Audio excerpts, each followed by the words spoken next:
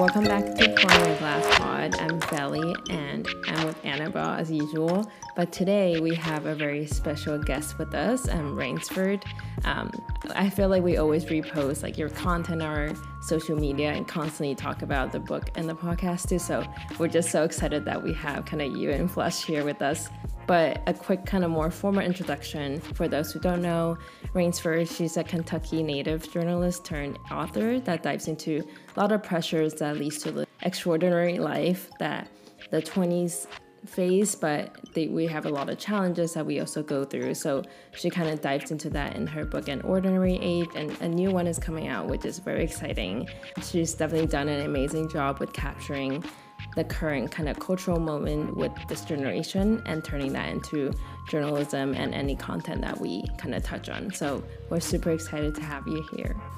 Oh my gosh, what a kind introduction. Thank you all so much. Yeah, we're so excited to chat about An Ordinary Age, which we wanted to start with, but also going to more ambition, identity crisis that you always talk about. But yeah, we would love to kind of hear more about what motivated you to write An Ordinary Age and anything around that. Absolutely. So I think the catalyst for writing An Ordinary Age was a bunch of factors that kind of created a perfect storm. I was obviously in my 20s myself. I was talking to a lot of 20-somethings and a lot of young adults for other reporting I was doing, and I kept kind of seeing these dominant narratives play out in the media about young people. And they were narratives of entitlement, but also of disconnection, where young people were supposed to be living these grandiose, extraordinary lives that were kind of one size fits all, and no one could figure out why they either weren't meeting these standards or, on the flip side, why everyone was so determined to chase these standards down. And what I kept hearing in interviews I was doing about totally unrelated things was that everyone was feeling a tremendous amount of pressure to be enough. It didn't feel like their average, baseline, everyday, ordinary self was enough to get by in a world that feels like it is so rooted in the most extraordinary versions, the most competitive thing, the most high-achieving thing, the most exceptional thing you can think of. That's what we're all aiming for, and it felt like everyone was collectively falling short of this standard that we know isn't accessible to everyone, isn't realistic for everyone, and frankly, deep down, that not everyone really wants. And so I was really interested in what would happen if we could talk about some of the big themes where I felt like these conversations were popping up, and that's certainly, work and college and pressures surrounding that, but I also heard a lot about loneliness and wondering where to find meaning in a world that is very quick to tell you what your meaning is. And so I think that the combination of all of those different conversations is what became An Ordinary Age. We love that. I think we talked so much about it because it is something that really resonates with us. I feel like we've done a lot of little topics that kind of add up to it, and we definitely feel like the pressure, which is so weird because you don't really even know where it comes from. Like all of a sudden you're in college and you open LinkedIn and you're kind of like, ooh, I should be doing something more, which kind of I think leads us to what do you think ordinary should kind of look like in young adults today? I think that's a great question. I think the tricky part of this answer is that, again, it's not a one-size-fits-all thing. I envision your ordinary self being kind of just having a baseline of worth, like your good enough self, not the self you earn, not the person you are 5 years down the line when you finally, quote-unquote, figured it out, but knowing that you deserve fulfillment and happiness and rest and all of these good things just as you are. And that doesn't mean that we don't stop learning and that we don't stop growing, but I think that there is so much pressure to kind of look over our shoulders, literally, or on social media, or just kind of internally comparing ourselves, not just to our peers, not just to other people, but I think also to the ideas of who we think we ought to be and what we think we ought to be doing, that I think being able to kind of think about, okay, who am I if all of the other stuff, the external accomplishment, the extraordinary standards, who am I when I just can't live up to that anymore? And getting to a point where that feels okay. Mm-hmm. Yeah, no, that makes most sense. And as I was kind of transitioning after like post-grad and to like moving to a new city and starting a job, I definitely felt that there was this expectation of like this person I should be and the things that person should be doing. But I think within the year, I'm kind of starting to realize that like I shouldn't be feeling so pressured myself to like build my self-worth based on like all these kind of achievements that I'm supposed to have. And that kind of leads to my kind of next question, which is what kind of triggered you to kind of touch on these subjects that I feel like not a lot of 20s are willing to kind of face? Absolutely. And to your point, this is really hard. Like settling down and saying my ordinary self is good enough as is. Like I'm certainly not feeling that way every day. I don't think in reality any of us are, because I think it's an ongoing process when everyone, I think especially young adults, because young adulthood, again, to your point, is where a bunch of all of this stuff that we've supposedly been working toward our whole lives kind of comes to fruition. You're starting to make independent decisions about what you value, where you want to live, what's going to happen next. And we know that all of that is contingent on the circumstances and resources that someone has and is in, but it's generally thought of as this time where everything is supposed to come together, which makes it doubly disorienting when it feels like it's not coming together the way we thought. As far as the themes that we talked about in An Ordinary Age, I went through at one point with a highlighter and started marking off common themes that were coming up in interviews.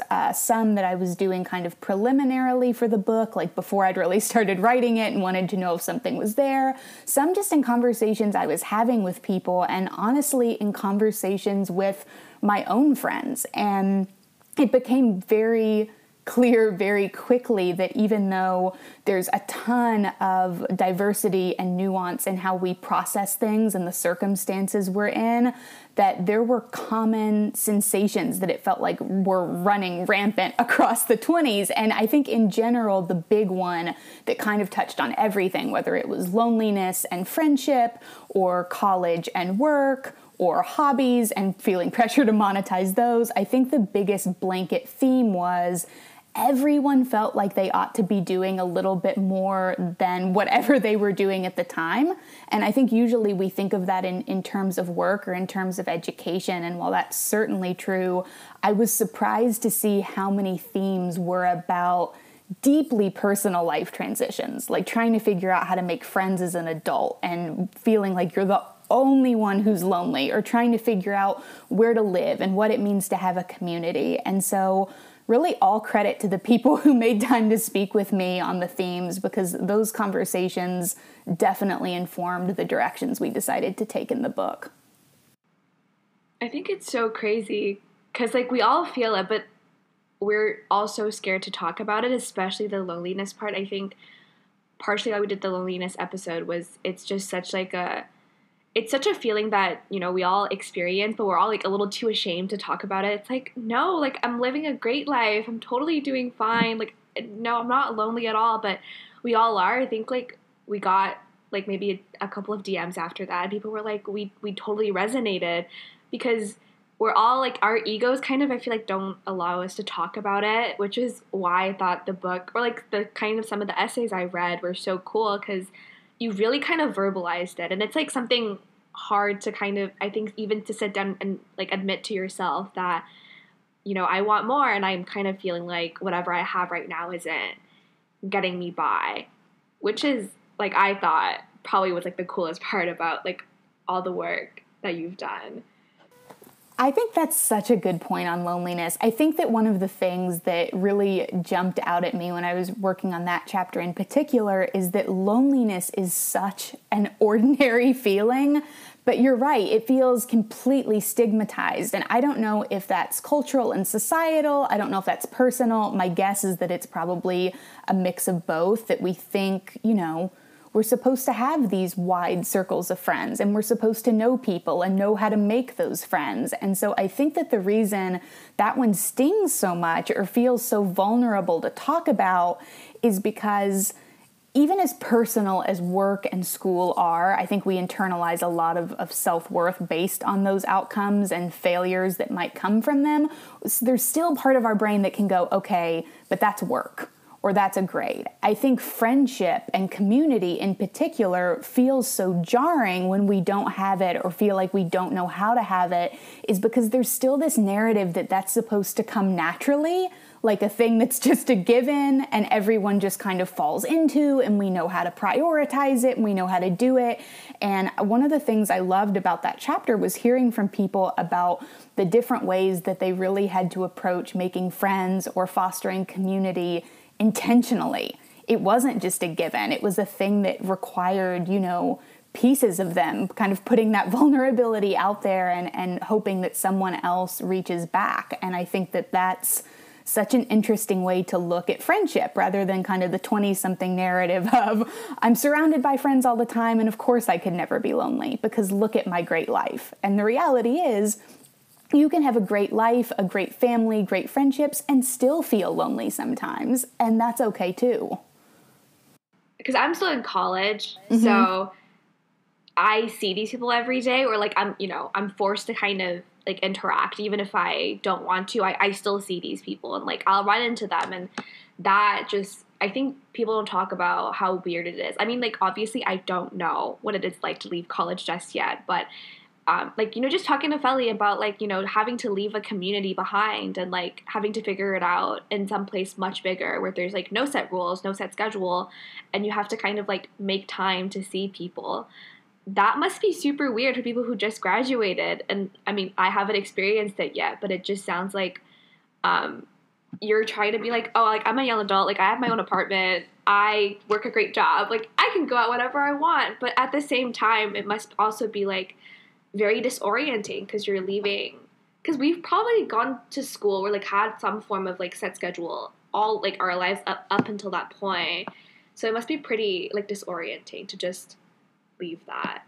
And that's like the 20s. Yeah, in general, I don't think we do a great job supporting people as they transition out of high school or college if they went to college and into young adulthood. I don't think we see that in society as enough of a transition. I think for people that go to college, we see high school to college is a pretty big one. And I think that that's kind of socially regarded as, oh, this big moment of change and all of these things are different. But I don't think we do an awesome job as a society on the back end kind of figuring out for people who did go to college or they finished high school and they've gone straight into the workforce, figuring out all of the logistics of what it means to live as an adult if they weren't already living that way. And I think a big part of that is the social and emotional part. I don't think that we anticipate young adults feeling lonely or feeling lost or confused after they've kind of, checked the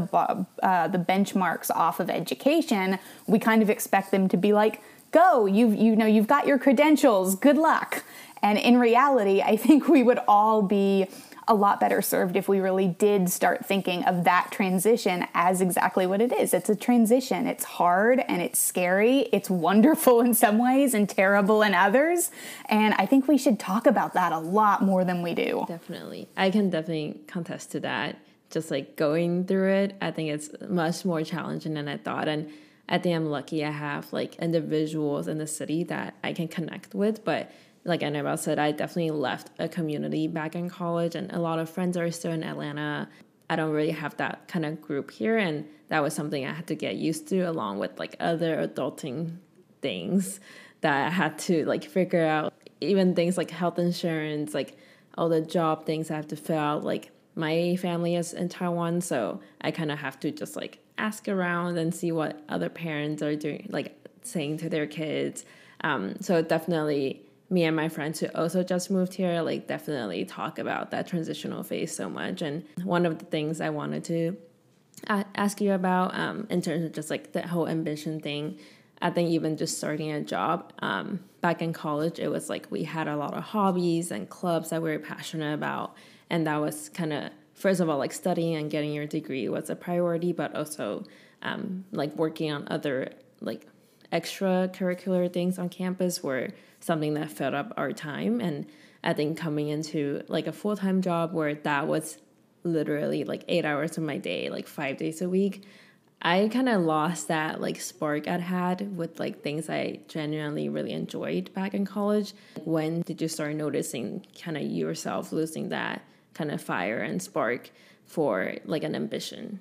Oh, this is a great question. And I think just to speak a little bit to your earlier point, I think that's an important one too, because just as much as we disregard the transition to young adulthood and into the 20s being a transition, we also do this thing where we act like every young adult has the same resources and same information needed to navigate it, which is one more way the whole one-size-fits-all narrative of young adulthood just is not serving anyone well. If we were more focused on making sure everyone had support and resources that worked for their individual circumstances, I don't think you would be running around asking friends what their parents are telling them. I don't think that many young adults would be sitting quietly wherever they live thinking, I'm the only one that doesn't know what I'm doing. What's wrong with me that I'm the only one that doesn't know?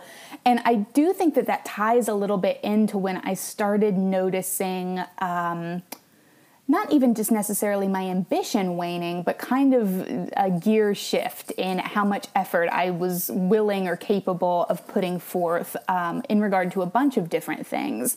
And I think that it kind of coincided with, first of all, what meaning does this have beyond me? and what am I supposed to be contributing to something bigger than just my own self-interest? And number two, why am I the only one that hasn't been able to figure out how to do all of these things? To have a full-time job, to have hobbies, to have a robust social life, to cook, perfect home-cooked meals for every day of the week, and have a pet and remember to walk the dog and keep up with all the maintenance that's required just to be human. Like, you could go on and on and on. And so I think that it was sort of this collision of disillusionment and thinking, wait a second, it is not possible for us to do all of these things in a day and maintain any semblance of sanity or well-being. And second of all, what's it all for? Why are we expected to be doing these things? And I think that what's so sad about the part of this that ties into, you genuinely being interested in something and just not having the bandwidth to pursue that thing is that those are probably the things that we really need to be doing, that are going to make us feel better and that are going to bring us back to ourselves. So that's kind of how I started thinking about it, was the combination of those two things. Yeah, no, that makes a lot of sense. And I feel like me and Emma always talk about this, how there's constantly this guilt that we should be always productive and doing things and staying busy. And that kind of comes with ambition. Like, are you always working? Are you always kind of doing something on the side to kind of move forward in your career? And I think there's often this guilt of like having chill days. And even when I first moved to New York, I was constantly trying to fill out my schedule because I felt like that's what I had to do until I got burned out. And I did feel that like guilt where I was like, oh, I shouldn't be just staying home and doing nothing, even though that's what I needed. So why do you think there is that kind of guilt associated with just like relaxing?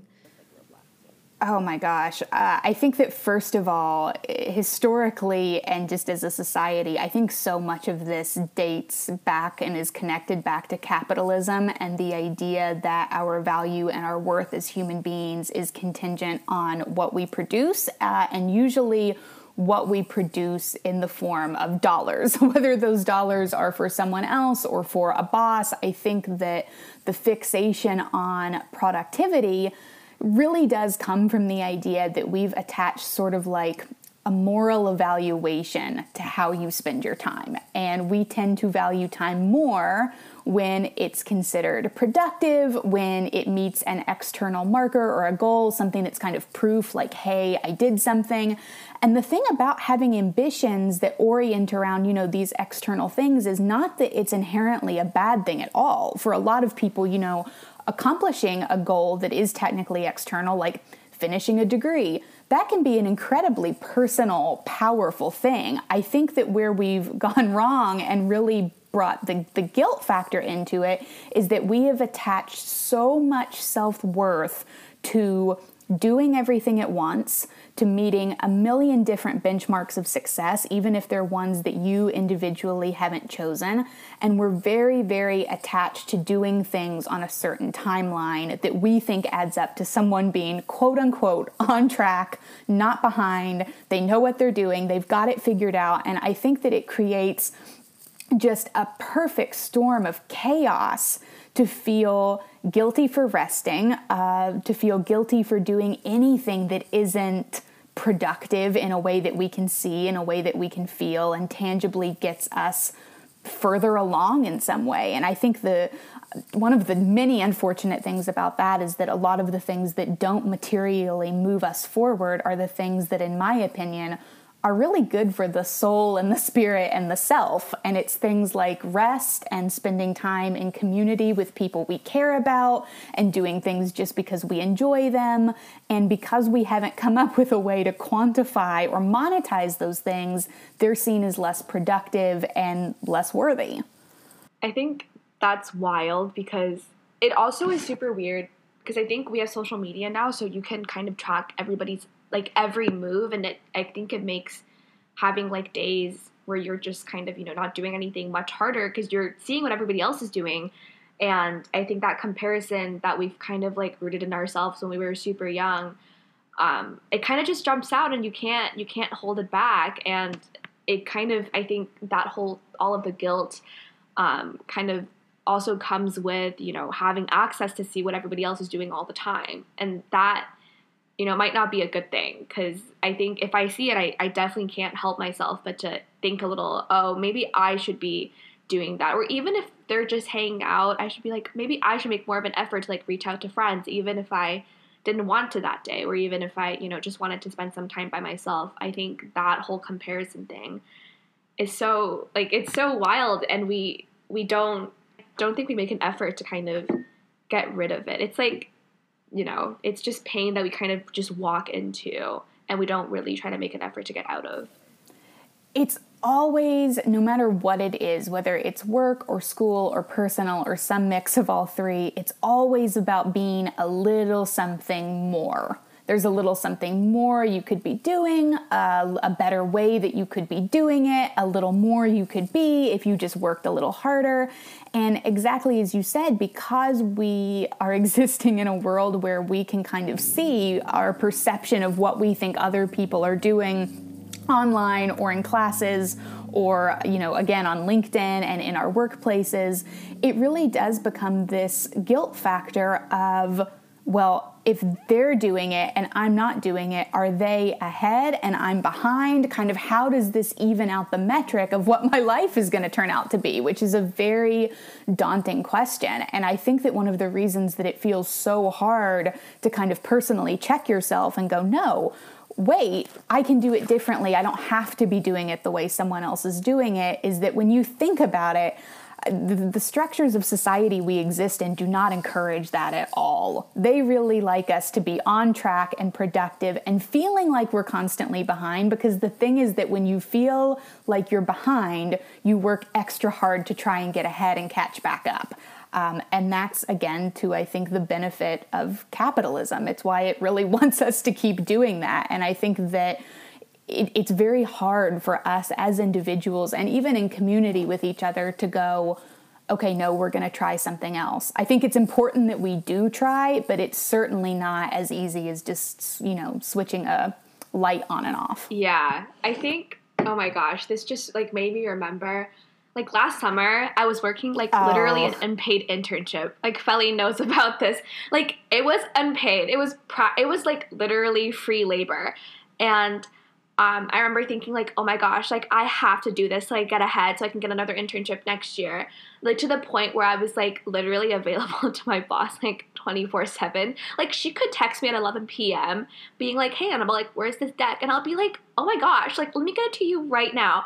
But I think that kind of also happens because there's kind of like a competition of like who is doing more now.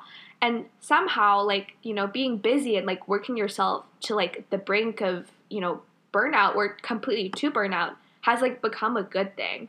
Why do you think so many of us have like, had conversations to compete, like, who is the busiest, and why is that somehow like, capitalism obviously is an underlying factor, but why do so many of us kind of run towards that measuring point now?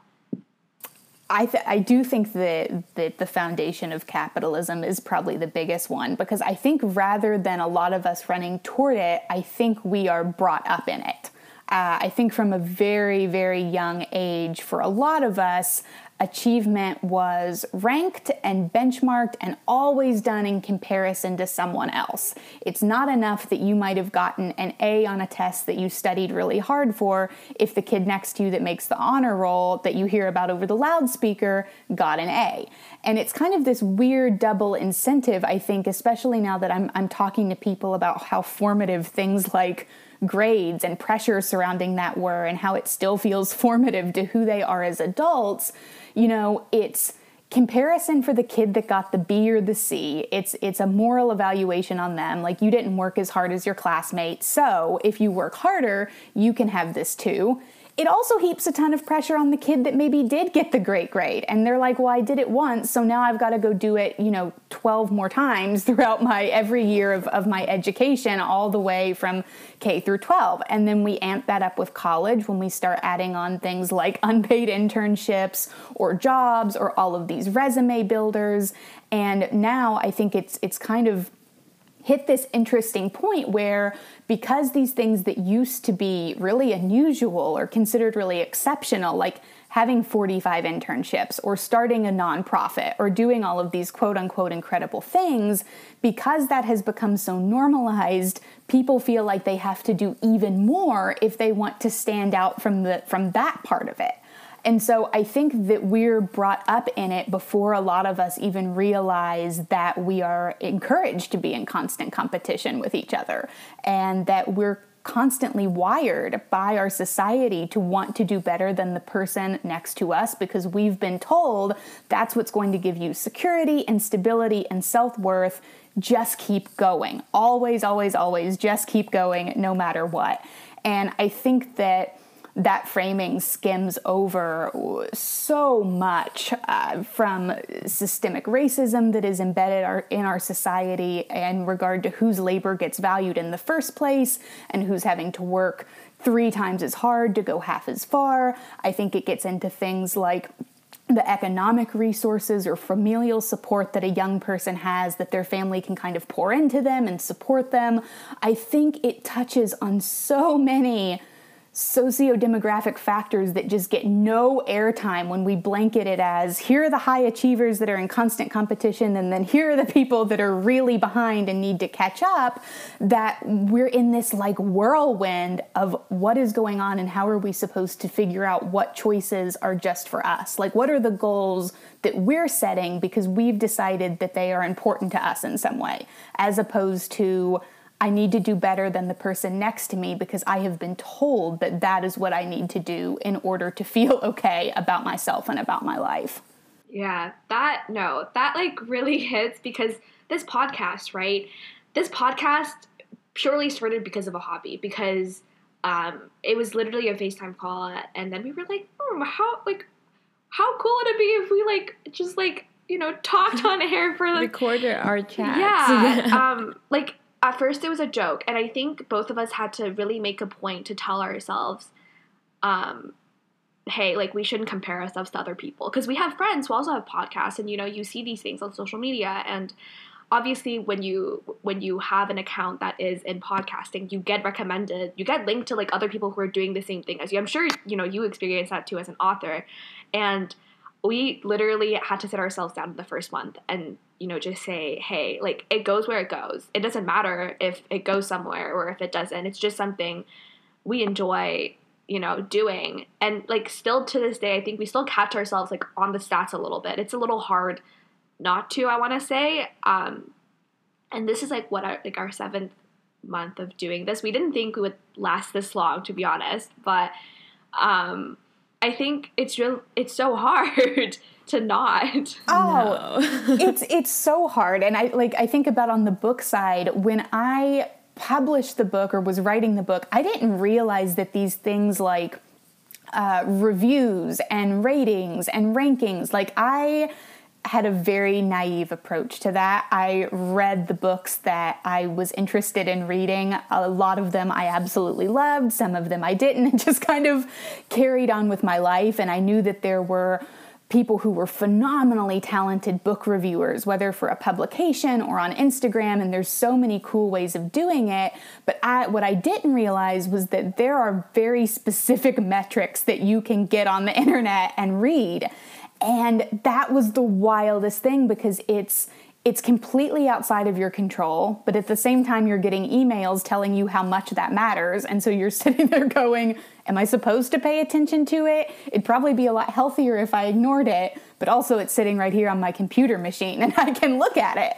And I think that it's very hard to kind of have the approach that I think you all just talked about so brilliantly, where it's like it goes where it goes. And that's what I've tried to do with this book. It's like, if it makes one person feel less alone about one thing, it's done what it needs to do. It doesn't have to be for everybody. Not everybody is going to relate to every part of it, and they shouldn't. Everybody should have their own opinion on what extraordinary or ordinary mean to them. And so I think it's kind of having to navigate the very tricky, in my opinion, part of I'm putting it out there, I'm doing what I can, and then I'm stepping back and I'm going to tell myself that, I'm worthy and I'm okay regardless of what the metrics of the thing look like. And I think people who aren't, writing things or podcasting and doing audio, I think everybody has their version of that, of kind of having to put themselves out there, go as far as they can, and then be like, okay, but that's not the end of me. It's not the beginning of me. It's just one part of me. And I really am okay without those measurements. Yeah, I think that definitely is like the hardest thing to do, especially because like at the core of it, we're just like putting ourselves out there, and it's so hard to accept whatever it is people are saying about you, or like rejections, because we've all probably had to handle like our own fair like share of that. But then after that, reminding ourselves that it's okay, but rejections also like aren't something you talk about with people. Like, you don't sit down at dinner and be like, hey, I got like 3 rejection emails today, but like that's fine, because like I'm sure you did too. Because I think we all carry some like weird shame around that, because it's almost, sometimes it's not personal. They just like, it's not about you, but I think we always frame it like it's about us. So I think partially why we were so adamant about the fact that this is a thing that goes where it goes is that we don't want it to take it personally, because that would not do great like with our mental health and how we exist like on the internet. Oh, I think that's such a good point. And I think the mental health aspect of it is a big one. I think it's very hard to put any piece of yourself out there, whether it's a creative project or a work pursuit, or even being vulnerable with someone you want to be friends with or you're interested in dating. I think any time you bring yourself to the table and there is a risk of being rejected, that's one of the scariest things on earth. And I know a lot of people that are like, I run toward rejection, I don't fear it at all. And in reality, I am not one of those people. No. I get anxious not us either. every time. I get anxious every time I send a pitch. I get anxious every time I send a text message I think is risky. And I've come to accept that that is just kind of how my brain operates and how my mental health goes on things that I deem risky. And so I think it's a continual process of trying to figure out, okay, this thing, this project or this text message or whatever it is, it can feel personal to me. It can be personally important. It can have parts of my personality and myself in it that make it meaningful. But my whole entire personhood is not contingent on the outcome of whatever this is. I think that that's been the big part of it for me, is figuring out, okay, how can you say this is personal to me because it's important to me, but also the whole of who I am as a person is not resting on whatever this outcome is or whatever someone's reaction to this is, and I can kind of keep going regardless. And I think that we would all be a lot better served if we did talk more openly about not just rejection, but also about shame and about being intimidated and about second guessing, because I think that's a big part of it too. There are parts of this book I'd go back and rewrite if I could. Of course I would. I don't know any author that would say that they wouldn't. And there's certainly actions in my personal life that I look back and I'm just like, oh, why did you send that text message? Why did we do that? And it's having to be patient with yourself as you grow too, is what I've learned. Yeah, definitely. And kind of going back to the more just capitalism and how like racism and everything that stems from like how we have these kind of success measurements, I was wondering kind of like how I think in your post about your new book, something that resonated was like how ambition can be a privilege, and there's kind of intersectionality behind just even having ambition at all. And I would say like both Annabelle and I are kind of in similar positions where we immigrated to the U.S. and I had the privilege of like going to a college here, getting a degree, and like even finding a job in the U.S. as a citizen too. And I think that's the reason why we're even having this conversation, is because like that's an opportunity for us. So I kind of want to touch on that point about like what you think about intersectionality and ambition.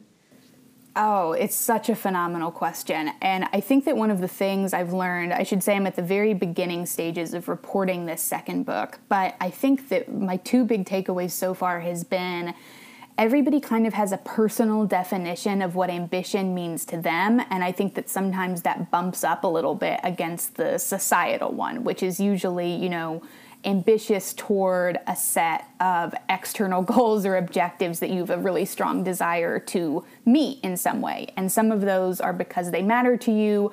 Others are because, again, that's kind of what we've been told is important. So of course we're going to work toward it.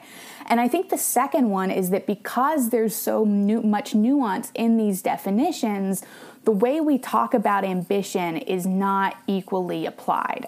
I've talked to a lot of people so far that don't feel like ambition is something that applies to them at all. And I think that some of that is because most of our common language around it really do tie ambition to be an exclusively work or educationally related thing. And so their framing of it is, I'm having to work so hard to get by in a society that doesn't, first of all, seem to want me to get by, and second of all, certainly does not want me to aspire, that how on earth am I supposed to be ambitious on top of everything else I'm doing just to kind of keep going every day? I've also heard from a lot of people who feel that because of their race, because of their gender, because of where they come from, because of different aspects of their identity that overlap, they either aren't allowed to be ambitious or that ambition isn't built for them. And I think the structural component of that is really big, because we like to encourage everyone, dream big and really go for your goals, and really, really ignore that we are not even coming close to starting from the same starting line with the same set of resources to even run the race. And so I think that even in some of the more modern ways we talk about ambition as this empowering, motivating thing, if we are not looking at the intersectional overlap between what informs your idea of ambition and whether you think it's built for you, I think we're having fundamentally the wrong conversation about it. I think that what I've heard from people over and over again is that when you're told over and over again that you don't have the resources, that something isn't meant for you, that people aren't open to your ideas or your desires or even your beliefs about how your own life should go, ambition is not going to be the thing that overcomes all of those things, and it shouldn't have to be. We should be giving everyone the resources to feel fulfilled in their own lives, have the priorities that feel important to them, and be ambitious toward those things without telling them that they're doing it wrong and that really they don't belong in the context of ambitious people. That was a really long-winded answer, but I think that it all overlaps so much that you really can't talk about one piece of it without talking about everything else. It is really true.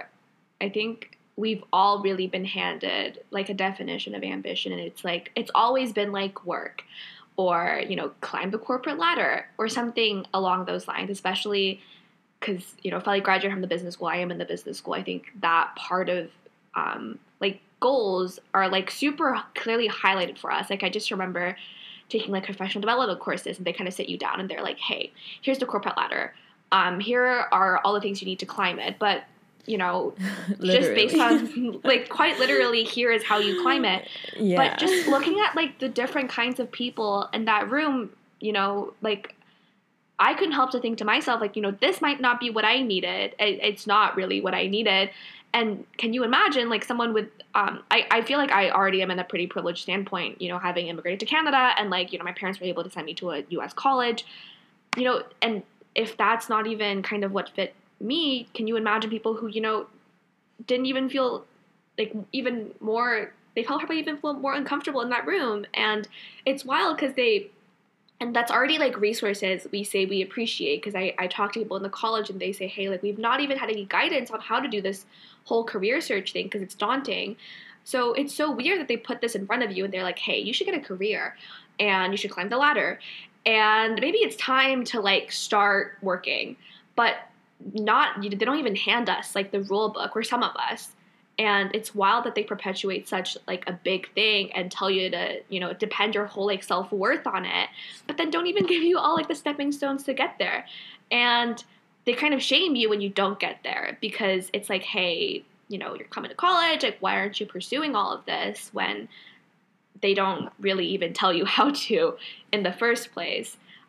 So I just think that's honestly wild, and nobody really talks about it because it's like uncomfortable to talk about.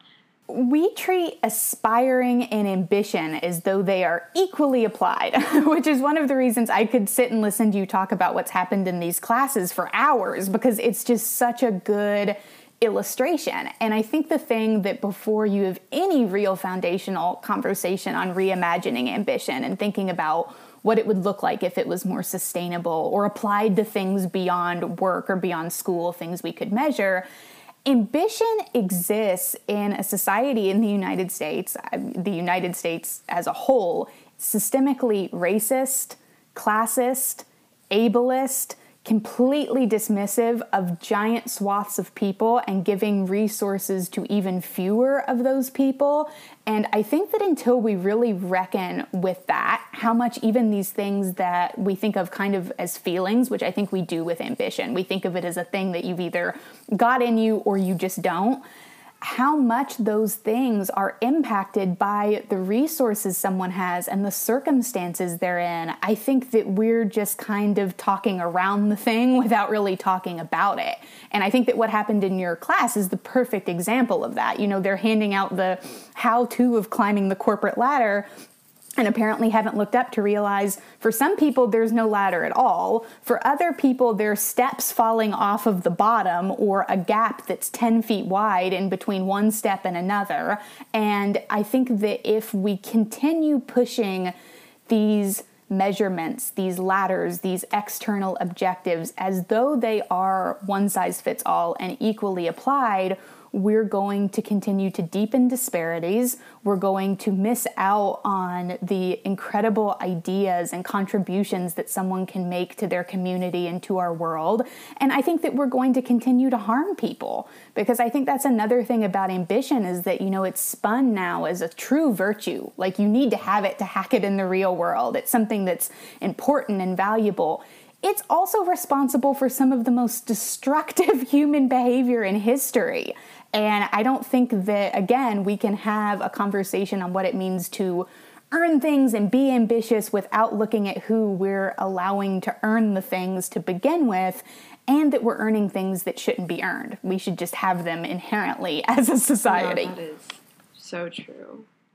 And just like in the US in general, I think both me and Annabelle are in like marketing and more creative roles. And even as someone who, like, throughout college, I was like, this is what I'm going to do. Like, I'm not going to go into like very corporate-y job, and which I am and now. So I guess like kind of also got swayed throughout college, like, oh, maybe that's what I should be doing, like post-grad, to prepare me for the next step. And I can eventually pursue like what I really want to do later on when I'm like more financially stable and I have this kind of corporate experience under my belt.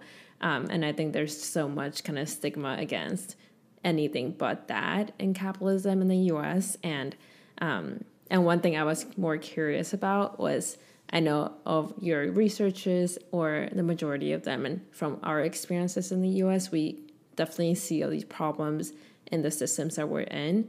Do you think this is something that's kind of unique to America, or do you think other countries do a better job, or other cultures do a better job in addressing these things?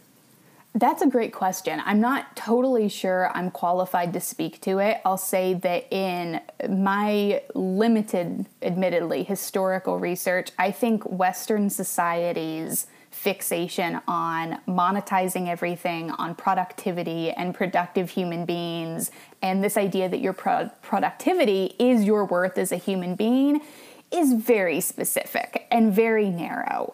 And I think it's why there aren't steps taken to address or enact policies that would allow more people to be ambitious about different parts of their lives or to imagine their lives in different ways. And I'm thinking of, to name very few, universal basic income and paid leave and universal health care. These things that materially change your quality of life have to change the things you would decide to pursue or ways that you would decide to spend your time if you really, truly had the choice. And I think that under capitalism, we actually don't want very many people to have those choices. We don't want people to have the choice to not work a job that exploits or harms them. We don't want people to have the choice to not be productive or to derive their sense of worth and meaning and well-being from somewhere else. And so I think that until America decides to tackle the roots of the problem instead of, putting out these things that we do all the time, and particularly to children and young people, of have high self-esteem, raise your self-esteem, go for your goals, you can do anything, when in reality, no, of course you can't. I think until we tackle the roots of the problem, it is going to be very, very hard for people to be expected to change it themselves. Because again, that's one more individualized solution. Like, I can sit and tell you all day long, hey, having work-life balance is really important. Having hobbies you do for fun is good for you. But if every second of your time is spent worried about not working enough hours that you need to pay your rent while you're doing the hobby, is it really benefiting you? And the answer, unfortunately, is probably no. Yeah, I think we kind of all are aware there's a problem, but I think nobody really wants to look at the root, because I think it's really weird that we kind of tell our kids, we're told as kids, you're special, you matter, you're such an individual. But at the same time, I think as we're growing into adults, there's also very much the flip narrative where they're if you can't keep up, you're weak. And because you're weak, you're complaining. And because you're complaining, you're kind of a loser.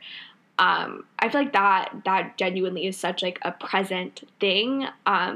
The same time that we're saying all of these nice things to the younger, our younger selves, as we grow up and as we approach adulthood, as soon as you're not willing to buy into it, you're labeled as weak when you really are not. And, I think that honestly is so harmful, because just because you kind of want something else, they're telling you that's not attainable. Why would you even want that? You're so weird for even thinking about that. Oh, I have 36,000 thoughts on this. I think that the complaining piece upsets me so much, because it is literally people complaining about other people complaining.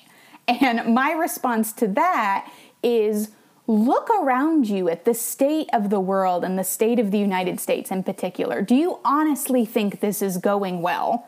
And if not, why on earth would you not complain about it? I don't understand this idea that, well, this is what it is, and so you need to just, quit complaining about it and move forward anyway. No, people are complaining about it because there is something better that we can have, and people deserve to have the better thing.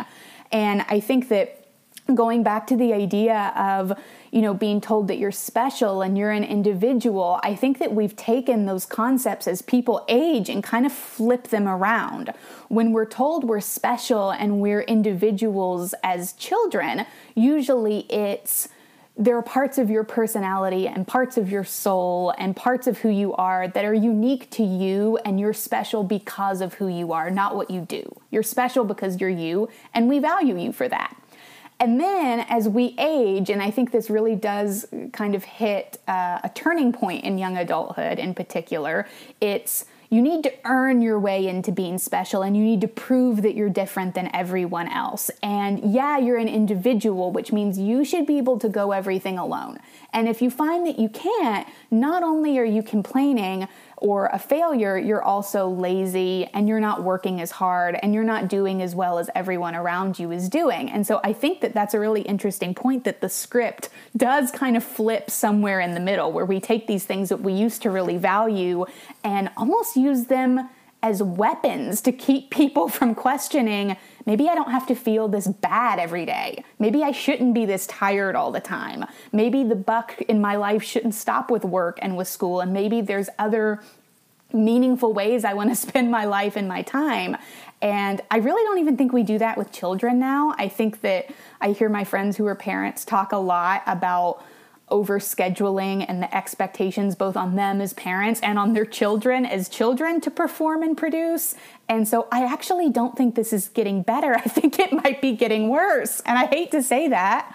I think it's just starting younger. Like, I hear about parents, like, you know, doing a lot of stuff, like money classes for their kids just to get into like a good kindergarten, which is absolutely wild, because they're like what, the kids are, oh my gosh, like what, 3, 4, and like they don't even have any awareness of what's going on yet, but like at the same time, like all their parents are like go go go. And you know, there's always like the saying of like, oh, you can't lose at the starting line.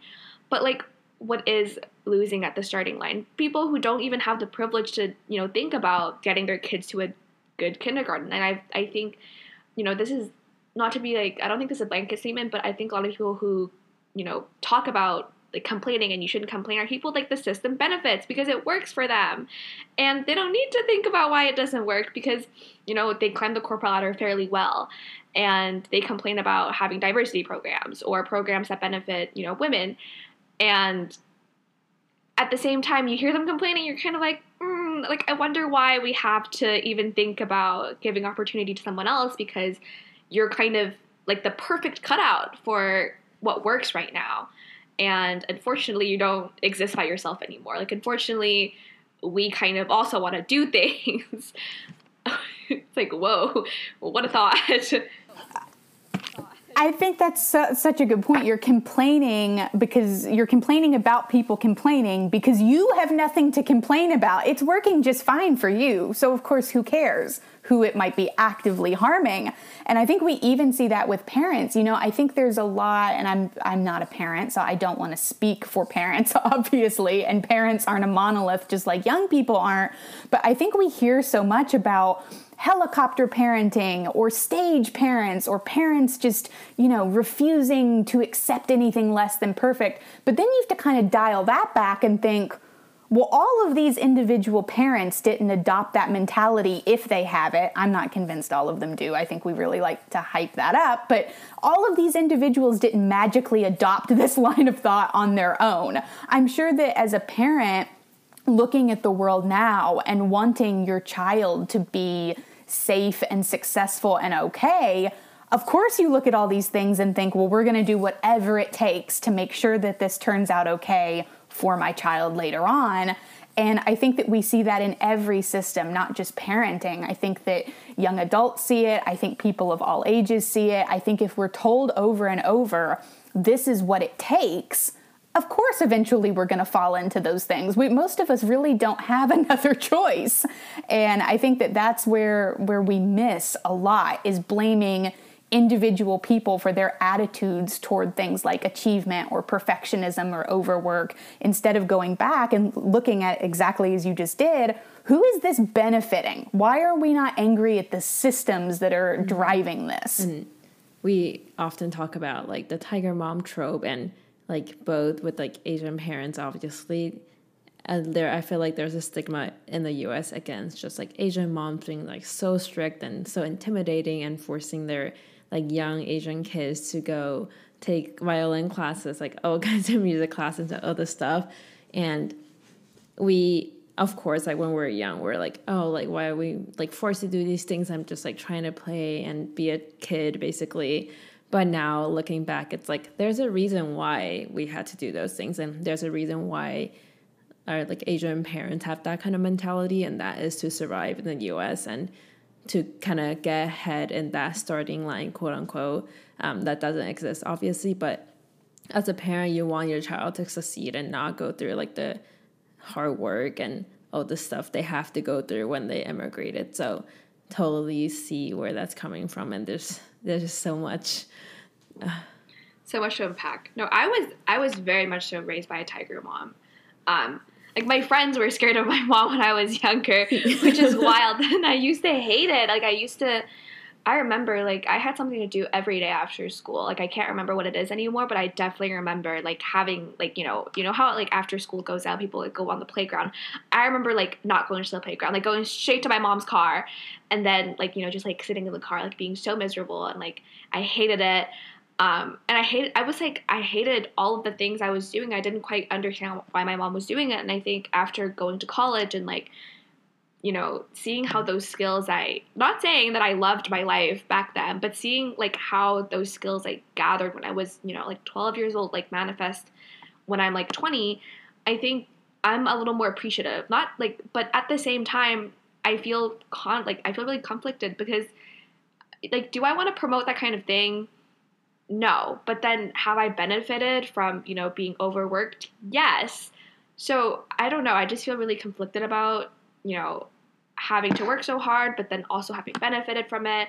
But I'm also, like, very appreciative that my mom kind of, you know, was like, you need to survive in a Western world that doesn't value you as much.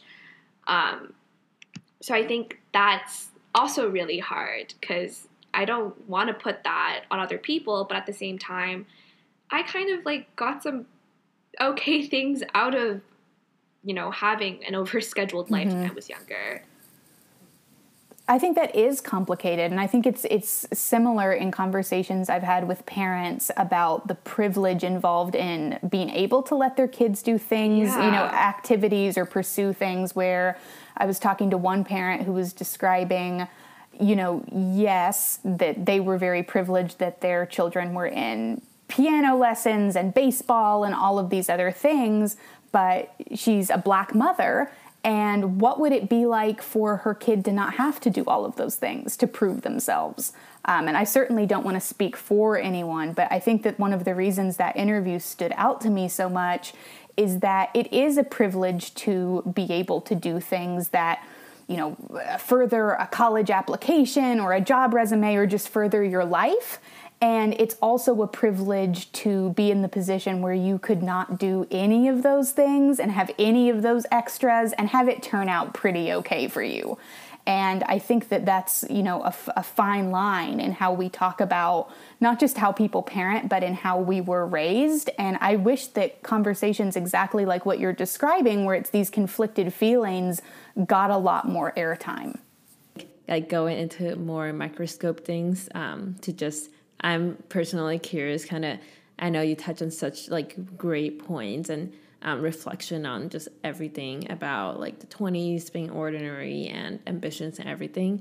What are some kind of things that you have tried to implement it in kind of your daily life to kind of make sure you're kind of focused and kind of living up to, like, all these things that we just talked about? I think that my biggest takeaway on that is that there's never going to be a day where I wake up and think, oh yeah, I've got it. I know I've got it, and I know what I'm doing, and I know how to do all of these things in a way that's sustainable and meaningful. And I really have embraced everything that I've reported on. I think that it is an ongoing thing.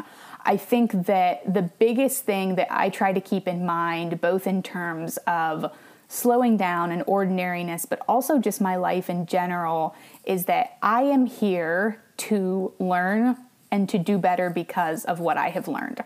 I think I'm in a very privileged position of getting to talk to people about really interesting and vulnerable things about their own lives. And I think that it is absolutely my job and responsibility to learn from those and try to do better. And if I'm not being told I'm wrong on some of them, I am probably doing something wrong and probably not pushing my own thinking enough.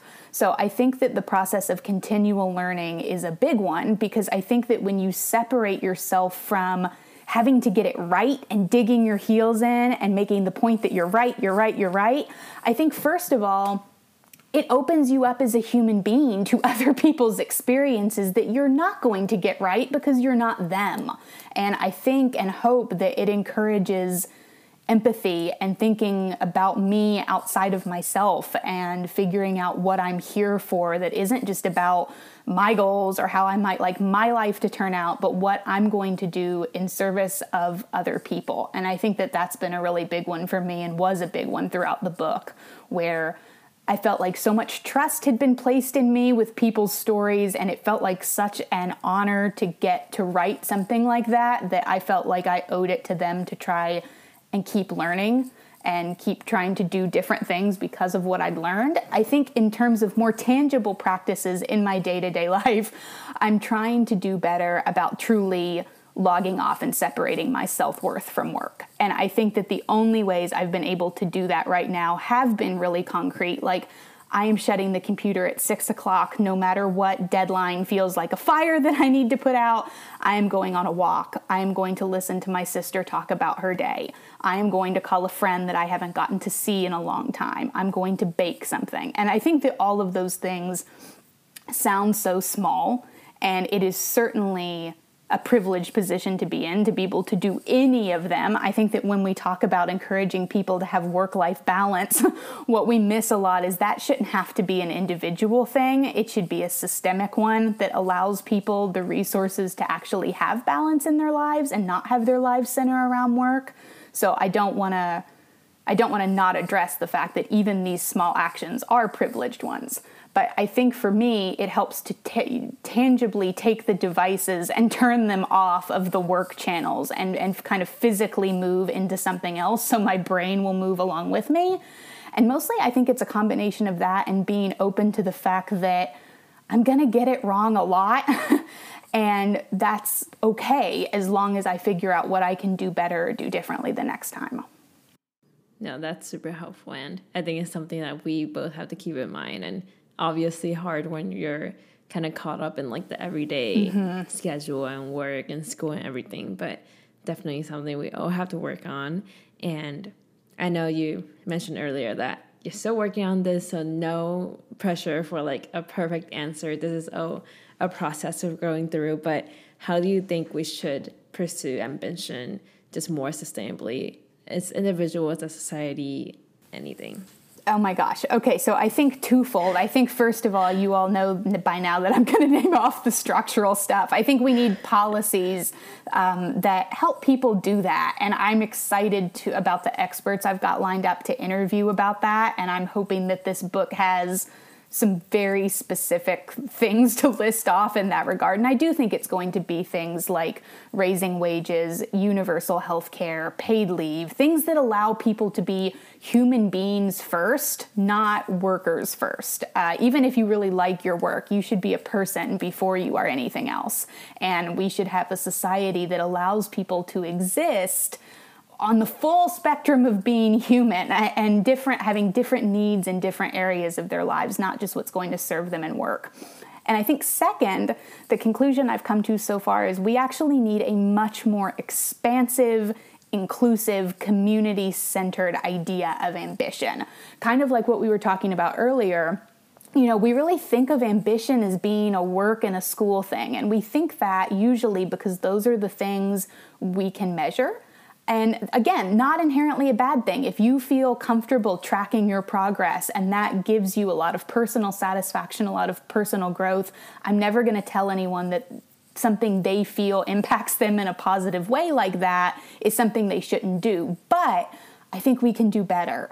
And I think that we can reimagine ambition to be about how we prioritize and what we desire across things like our friendships and our communities, how we spend our free time, and the kind of world that we envision building together, rather than something that is so externally focused. I actually think that we can make ambition more individual and feel more personal by making it more of a collective ideology and more community-centered rather than just about individual achievement. That kind of reminds me of just a separate point, but I know like there's new policy with like quarantining 5 days, and I saw an article about how that in itself is just so individualistic, and it's putting capitalism, work, being productive, monetizing everything first before like a human's health, which is, I feel like there's no question about that. So that just reminds me of that. Yeah, and there's already, not to go off on a tangent about this, but I was reporting a story on it last week, and there are already employers that are taking advantage of this. Because the way it is written is so wide open for loopholes that it has been interpreted to mean come back at the 5-day mark and we're going to be very loose in our definition of what day 5 is. Come back even if you're running a fever and coughing and still showing symptoms. It's awful. And you're exactly right. It just sets human beings up to be exploited. It puts capitalism and profit ahead of the lives of human beings, which we have seen over and over throughout this pandemic. And it's just bad. I interviewed a doctor who even cited that guidance specifically and was like, people have no idea how bad this is. It's really bad. Yeah, I feel like it's just full of bad news. And like at this point, nothing's gonna change drastically, I think. So it's just hoping for things to get a little better at this point, which is sad, but a little better is better than none at all, I think. Well, and it's a little better, I think, is better than going backward, which it feels like going, is this year 2 or 3? I can't even keep track. But, like we should be paying people to stay home for the health of everyone. Yeah, I think it's, not to get off a tangent on COVID and the pandemic, and not to also end the episode on this or anything, but this is such a good conversation. I feel like we could talk for hours and hours, and we just learned so much from you. So thank you so much for chatting with us. This has been so great. Likewise, this was an honor, and I feel like I learned so much over the course of our conversation. So thank you all for letting me ramble and learn and think aloud with you. Yeah, no, always down for a ramble. I feel like that's what Annabelle and I do. That is our brand. Thank you so much, and we hope you enjoyed the episode, and we'll see you next week. We'll see you next week. Thank you all.